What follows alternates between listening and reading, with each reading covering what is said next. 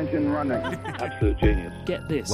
Welcome. This is the show where we bring you Science. What that essentially means is discoveries, advances, questions, Research. technology. Unbelievable. Without further ado, This is The Naked Scientists. Hello, welcome to The Naked Scientists, the programme that brings you the latest breakthroughs in science, technology and medicine. With me, Chris Smith. Coming up, nausea in pregnancy. Scientists have solved why it happens, and more crucially, what we can do about it. Also, COP28's over, but what was actually achieved, and what science is revealing about the methods of great artists like Rembrandt. From Cambridge University's Institute of Continuing Education, this is The Naked Scientists.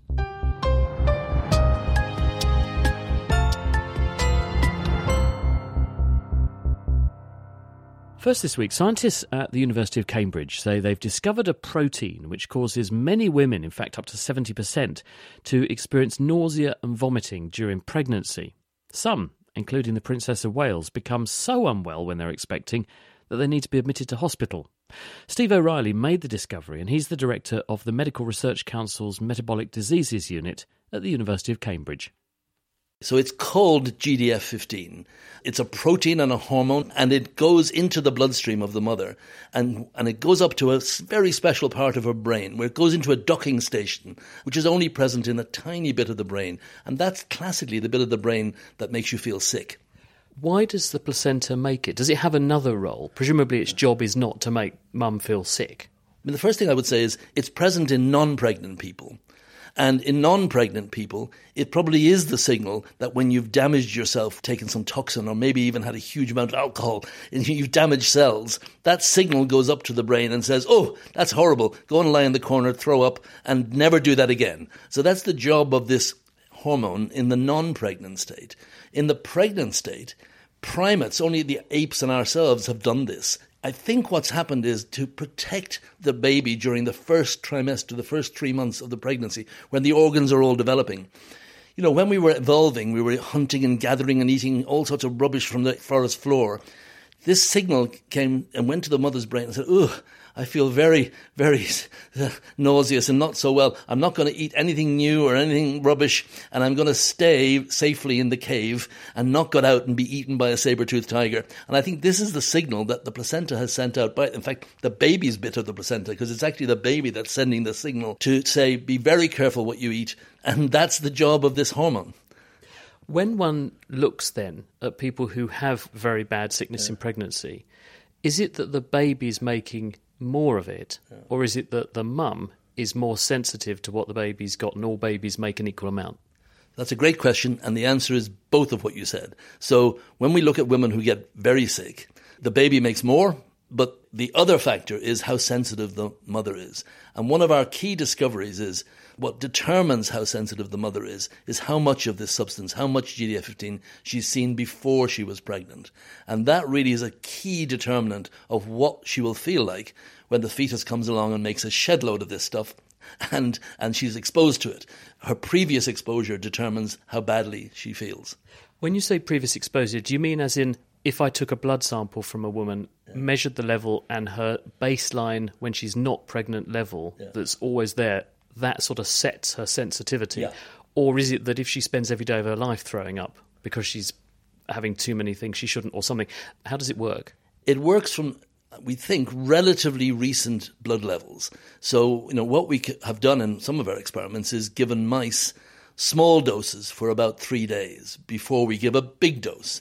And if we give a small dose just of saline, a mock injection, and we give them the big dose, they don't like it, they don't eat, they go into a corner and they feel unwell.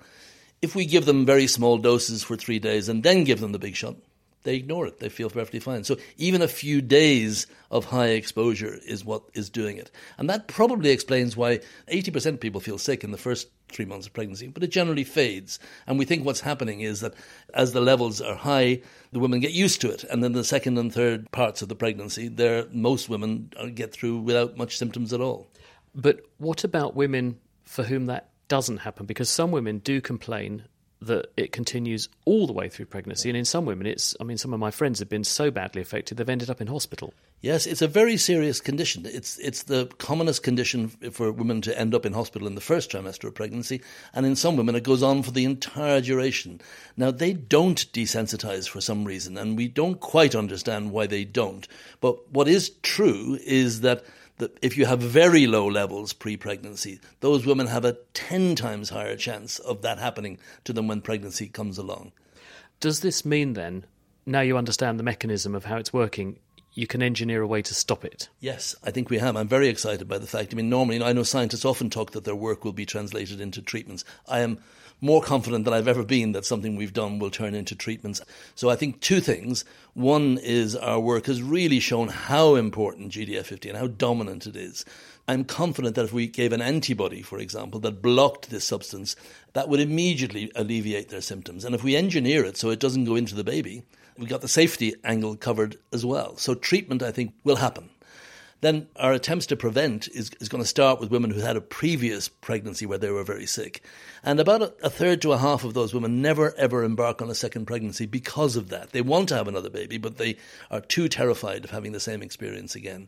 So what we'd like to do in those women is expose them to GDF15 gently for a few months before pregnancy, so to reduce their level of sensitivity to this, so that when they do become pregnant, they have a reduced chance of being very unwell. Steve O'Reilly, and you can find out more about that study in the journal Nature. You might remember that we spoke to Richard Black from the Energy and Climate Intelligence Unit at the start of the COP28 Climate Summit in Dubai. Well, that concluded this week, so we thought we'd put a call into him to find out how it had all gone. I think the highlight was probably on day one, to be honest, Chris, by agreeing to set up this fund for something that's called loss and damage. This is the idea that some countries are already suffering from the impacts of climate change. And usually it's the poorest countries in the world who did nothing really to cause climate change.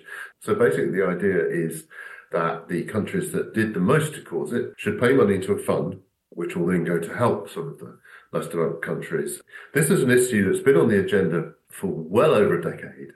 It was really kicked into the long grass repeatedly until last year's COP, actually, when, to loads of people's surprise, there was agreement in principle that there should be funding mechanisms set up, including a central fund.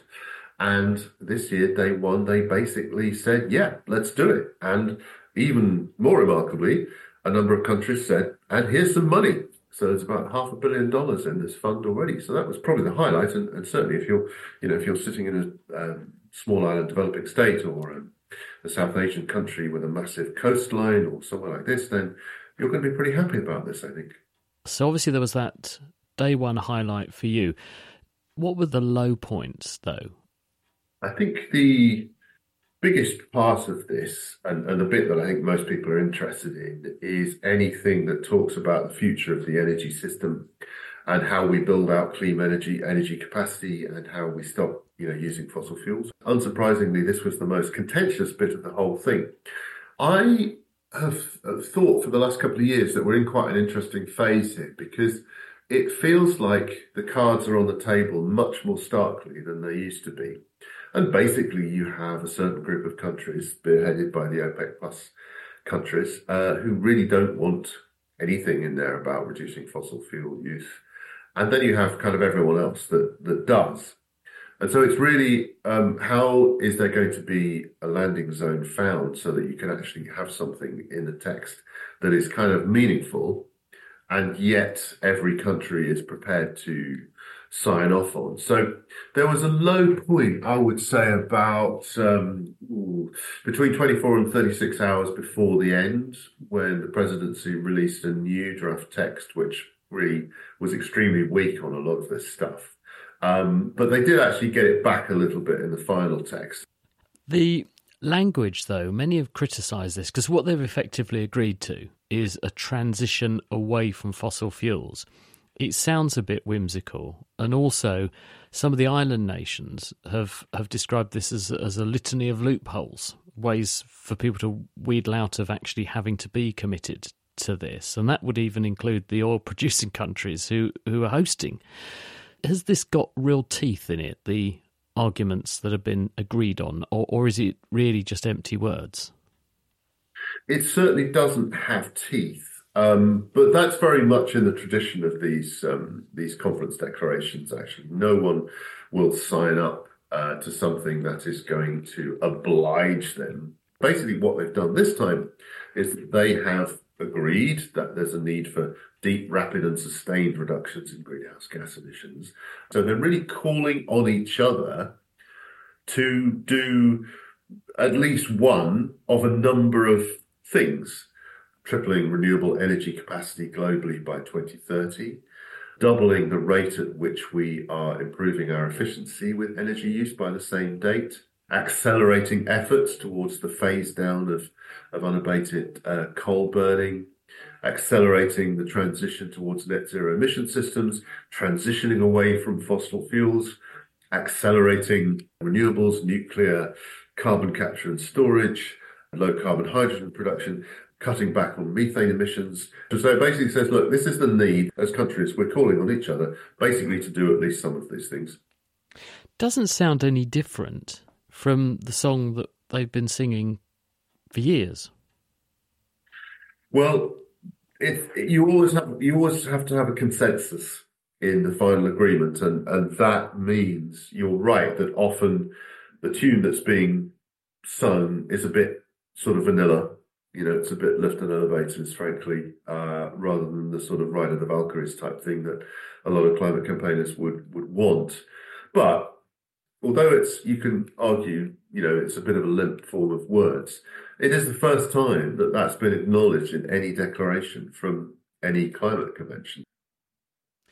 And in closing, where does this leave us for next time?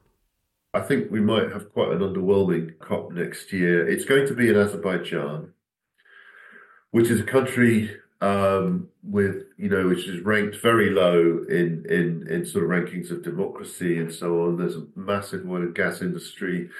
The choice of Azerbaijan has been, well, it wasn't anyone's first choice, put it that way. Basically, what happens is there are 5 different regions of the world, and they take turns to decide which country is going to host it from their region. So next year, we're talking about Eastern Europe, the former Soviet bloc. Now, a number of Eastern European countries did express an interest, such as Bulgaria, Czech Republic, and so on. Russia and Belarus, which are in the same bloc, vetoed all of them. Belarus proposed itself, and of course the rest of Eastern Europe vetoed that because of the Russian-Ukraine conflict. So we had this complete standoff. But anyway, we're off to Azerbaijan next year, which is, and Baku, the capital of Azerbaijan, probably has the claim to be the oldest oil capital in the world. Oil's been the thing there for more than 1,000 years. The Venetian explorer Marco Polo, 700 years ago, noted that oil was being produced there and exported. And in modern day Azerbaijan, tourists can still go and have a health-giving bath in crude oil. So it's going to be quite an interesting place to host a COP, I think. We'll look forward to talking to Richard Black from Azerbaijan next time. The Naked Scientists podcast is produced in association with Spitfire, cost-effective voice, internet and IP engineering services for UK businesses. Find out how Spitfire can empower your company at spitfire.co.uk. Music in the programme is sponsored by Epidemic Sound, perfect music for audio and video productions. You're listening to The Naked Scientists with me, Chris Smith. Still to come, were the great artists of yesteryear also pretty clued up about chemistry? Before that, though, we're going to explore the relationship between human honey hunters and honey-guide birds that live in rural parts of East Africa. These are birds that have evolved to seek out humans and lead them to bees' nests, so the humans break in and subdue the bees on their behalf and have the honey, while the birds get the wax. Claire Spottiswoode, who's an evolutionary biologist at the University of Cambridge's Department of Zoology and also at the University of Cape Town, has been studying whether the ways the birds recognise their human collaborators differs from one country to another. She spoke to me from her research base doing fieldwork in Mozambique. Cooperation between humans and wild animals is really vanishingly rare, and one of the few remaining examples occurs between an African bird species, the greater honeyguide, small, rather unassuming brown birds that are related to woodpeckers. But they all share this really curious trait, which is that they love to eat beeswax, which is really rich in energy if you're able to digest it, which honeyguides have the ability to do. But the snag is that beeswax is defended by thousands of stinging honeybees. So while honeyguides are extremely good at finding bees' nests, they have rather more of a problem getting access. So to solve this, they team up with our own species and approach humans in the bush and give a strident, urgent, chattering call, chatter, chatter, chatter, chatter, chatter, which attracts our attention. And if we choose to follow them, they'll then fly from tree to tree, giving this chattering call as they fly in the direction of a bee's nest. Anything from a few meters if you happen to be standing under a bee's nest without realizing it, which is remarkably easy to do, up to a mile or more. Do we know how far back in history this relationship goes? Is this a modern thing? It's entirely possible that it actually predates our own species, and that's because the two key features that make us such useful partners to a honeyguide are the use of fire to subdue these thousands of stinging honeybees and the use of tools to chop open their nest. And these are skills that humans and our hominin forebears have had for in the order of 1.5 million years in the case of the control of fire, up to 3 million years in the case of tool use. And for all that time, honeyguides and honey-producing honeybees have also lived in Africa. So it's entirely plausible that this relationship is extremely ancient. But of course, this is just a hypothesis, and unfortunately, it's an unfalsifiable one. We can't test it in a way that would allow us to prove it wrong. Do they learn this from their parents, or does this appear to be bird innate? They come out of the egg and they can do this. We can be pretty sure that the aspects of the relationship that are learned rather than innate are not learned from their parents, because honeyguides, like cuckoos, are brood parasitic, meaning they're raised by other bird species. And in fact, one of the honeyguides' first acts as a chick in a dark nest hole is to stab its foster siblings to death, and it will thereafter be fed by another species until it fledges. So it will never knowingly meet its own parents because they're raised by species that have no such interaction with humans. A honeyguide hatches from the egg knowing how to cooperate with humans. And we think this because even very young honeyguides seem to be attracted to humans and attempt to guide them.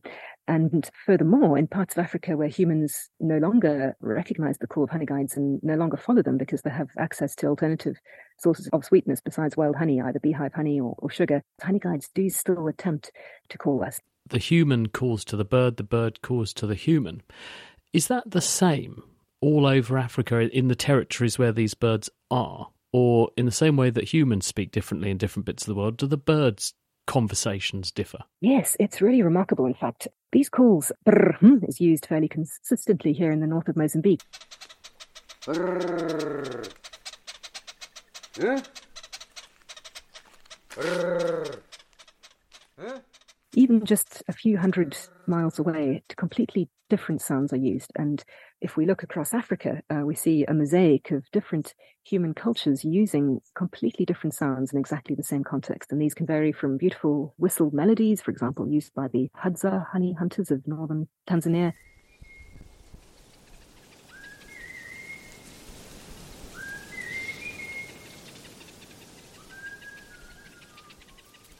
to various other forms of whistles, often made with instruments like snail shells or hollow fruits with holes drilled in them, as well as, in some places, various words and other forms of trills and grunts.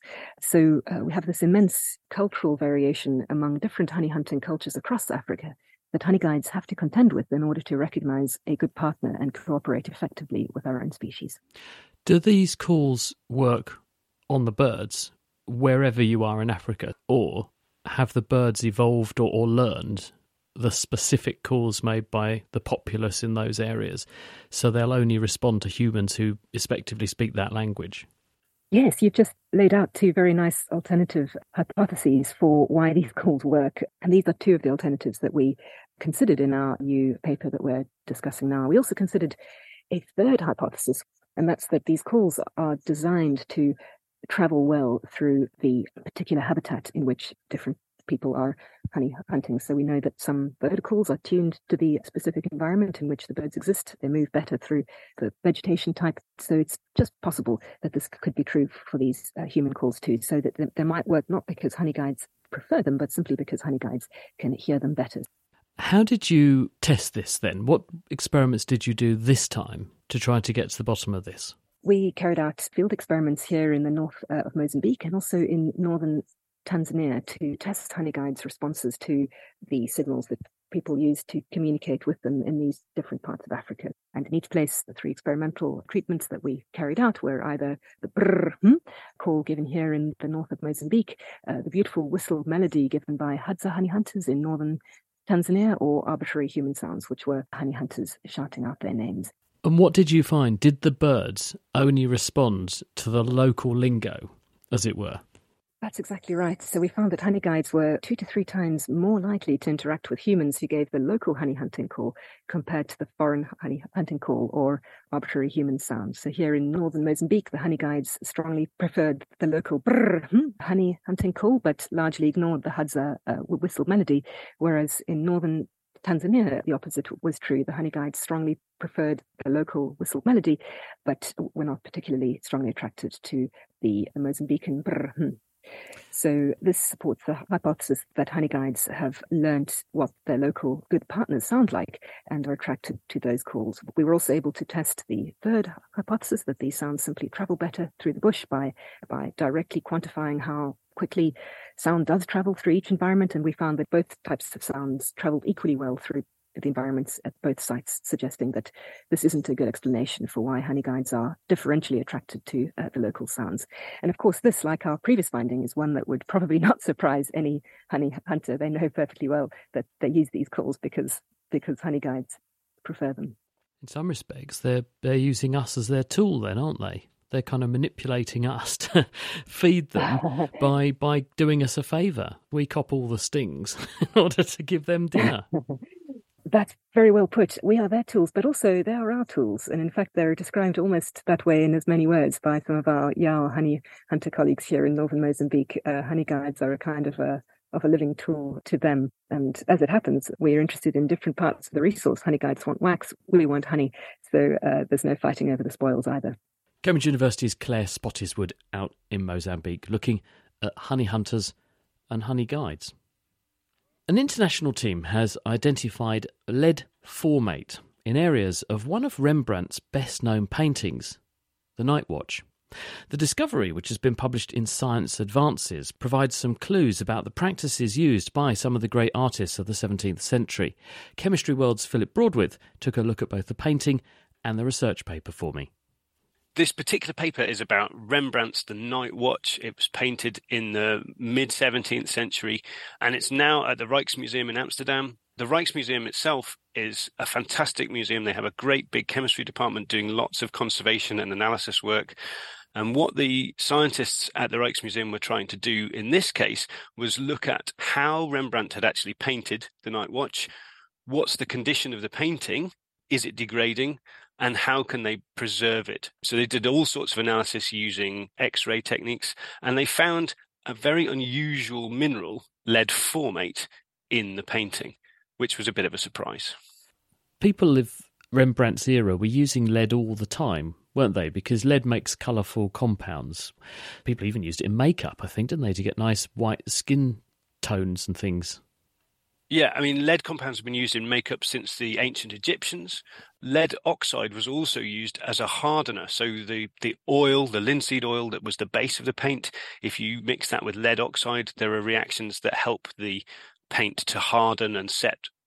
So there's all sorts of different kinds of lead compounds, and some of those can kind of react together. So it looks like this lead formate, which is strictly a compound of lead and formic acid, which is the acid that ants use in their defense, wouldn't have started out as lead formate. It wouldn't have been added to the paint in that form, but it has later formed by some kind of chemical reaction between the various different lead compounds and maybe the oils, maybe other things that are there at the time. Is the purpose of this that, in the same way as we say in biology, in order to conserve a species, you've got to understand it? Are they trying to chemically unpick what Rembrandt did so that they can then understand why the picture looks the way it does, but also how we can sympathetically keep it looking good? Yeah, absolutely. That's exactly it. You know, looking at the composition of the paints gives us some insight into the materials that artists were using at the time. Rembrandt is particularly famous for his use of light and shade and colours to make those kind of images, and this one is an absolutely spectacular example of that.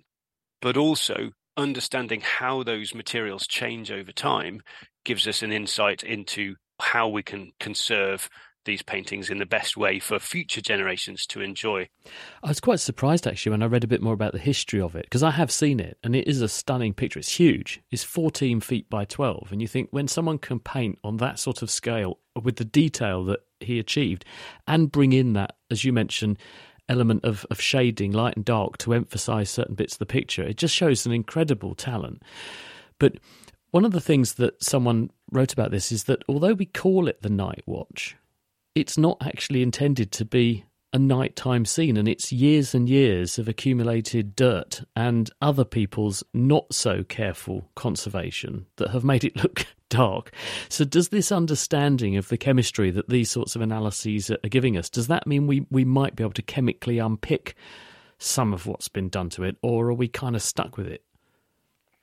Yeah, well, that's always a difficult thing in art conservation. There's always a balance between trying to preserve what's there, but not necessarily to try and turn back the clock. That's part of its journey, if you like. But if it's something that conservators have done that can be undone, if so, for example, dirt, or if someone has added a varnish over the top that's damaging the painting, then that's the kind of thing that they will look to try and remove to bring more of the painting back to reality, if you like, without necessarily interfering with the art itself. Apart from being extremely good with a paintbrush, does this suggest that people in this sort of era, like Rembrandt, were also pretty good chemists?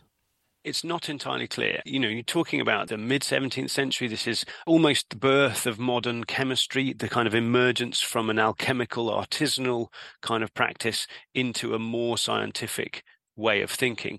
It's not clear how much the artists of the time were taking that on. You say this painting is massive. If somebody wanted to have consistent colours over a painting that size, they're going to have to be mixing batches and getting some consistency. So my feeling is that they would have been taking a relatively artisanal but quite systematic approach to mixing those pigments, not necessarily understanding the underlying chemistry, but having a really good knowledge of the materials that they were using and how they interact and mix together to create the effects that they want to do. Other painters over time have been very famous for this kind of thing as well. Van Gogh and the other Impressionists and Expressionists, Edvard Munch, used a lot of metal compounds to make really vibrant colours. But one of Van Gogh's problems is that quite quickly, even only 50 to 100 years later, those colours have changed significantly, and that's partly because of the chemistry of the pigments he was using. Now, whether he was using those pigments because he didn't have very much money and those were what he could afford, or because they gave him the effects that he wanted, we don't really know. And modern artists start to blend some of that chemical knowledge into what they're doing, and they can deliberately make colours that will change over time and use that as part of the effect of the art. Chemistry World's Philip Broadwick there. Well, to finish this week, it's time for Question of the Week, and it's been sent in by one of our younger listeners, Sebastian. How many nuclear bombs destroy Jupiter? How many nuclear bombs would it take to destroy Jupiter? Have you ever woken up and wanted to wreak havoc on a cosmic scale, but realised you didn't know how much of your personal nuclear arsenal to bring with you? Me too. So fortunately for us, the public astronomer at Cambridge's Institute of Astronomy, Matt Bothwell, is here to take us through the physics and forces required. It's harder than you might think. The Earth is a big ball of iron and rock that weighs 1 billion trillion tons. Since the Earth formed, it's been hit by billions of asteroids, and not only has the Earth not been destroyed, they've barely left a scratch. So what would it take? In order to destroy anything, the general rule is you need to put in enough energy to overcome whatever forces are holding that thing together.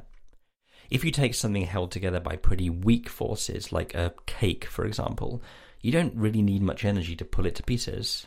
If something's held together more strongly, like a rock, then smashing it to bits is going to be harder work. So, what about a planet? Well, the force that holds planets together is gravity. And if you want to destroy a planet, you're going to have to put in enough energy to overcome the gravity of a whole planet. Scientists actually have a special term for this. We call it the gravitational binding energy. If you take anything that's held together by gravity, whether it's a planet or a star or a whole galaxy, and you add enough energy to equal the gravitational binding energy, that thing is going to be destroyed.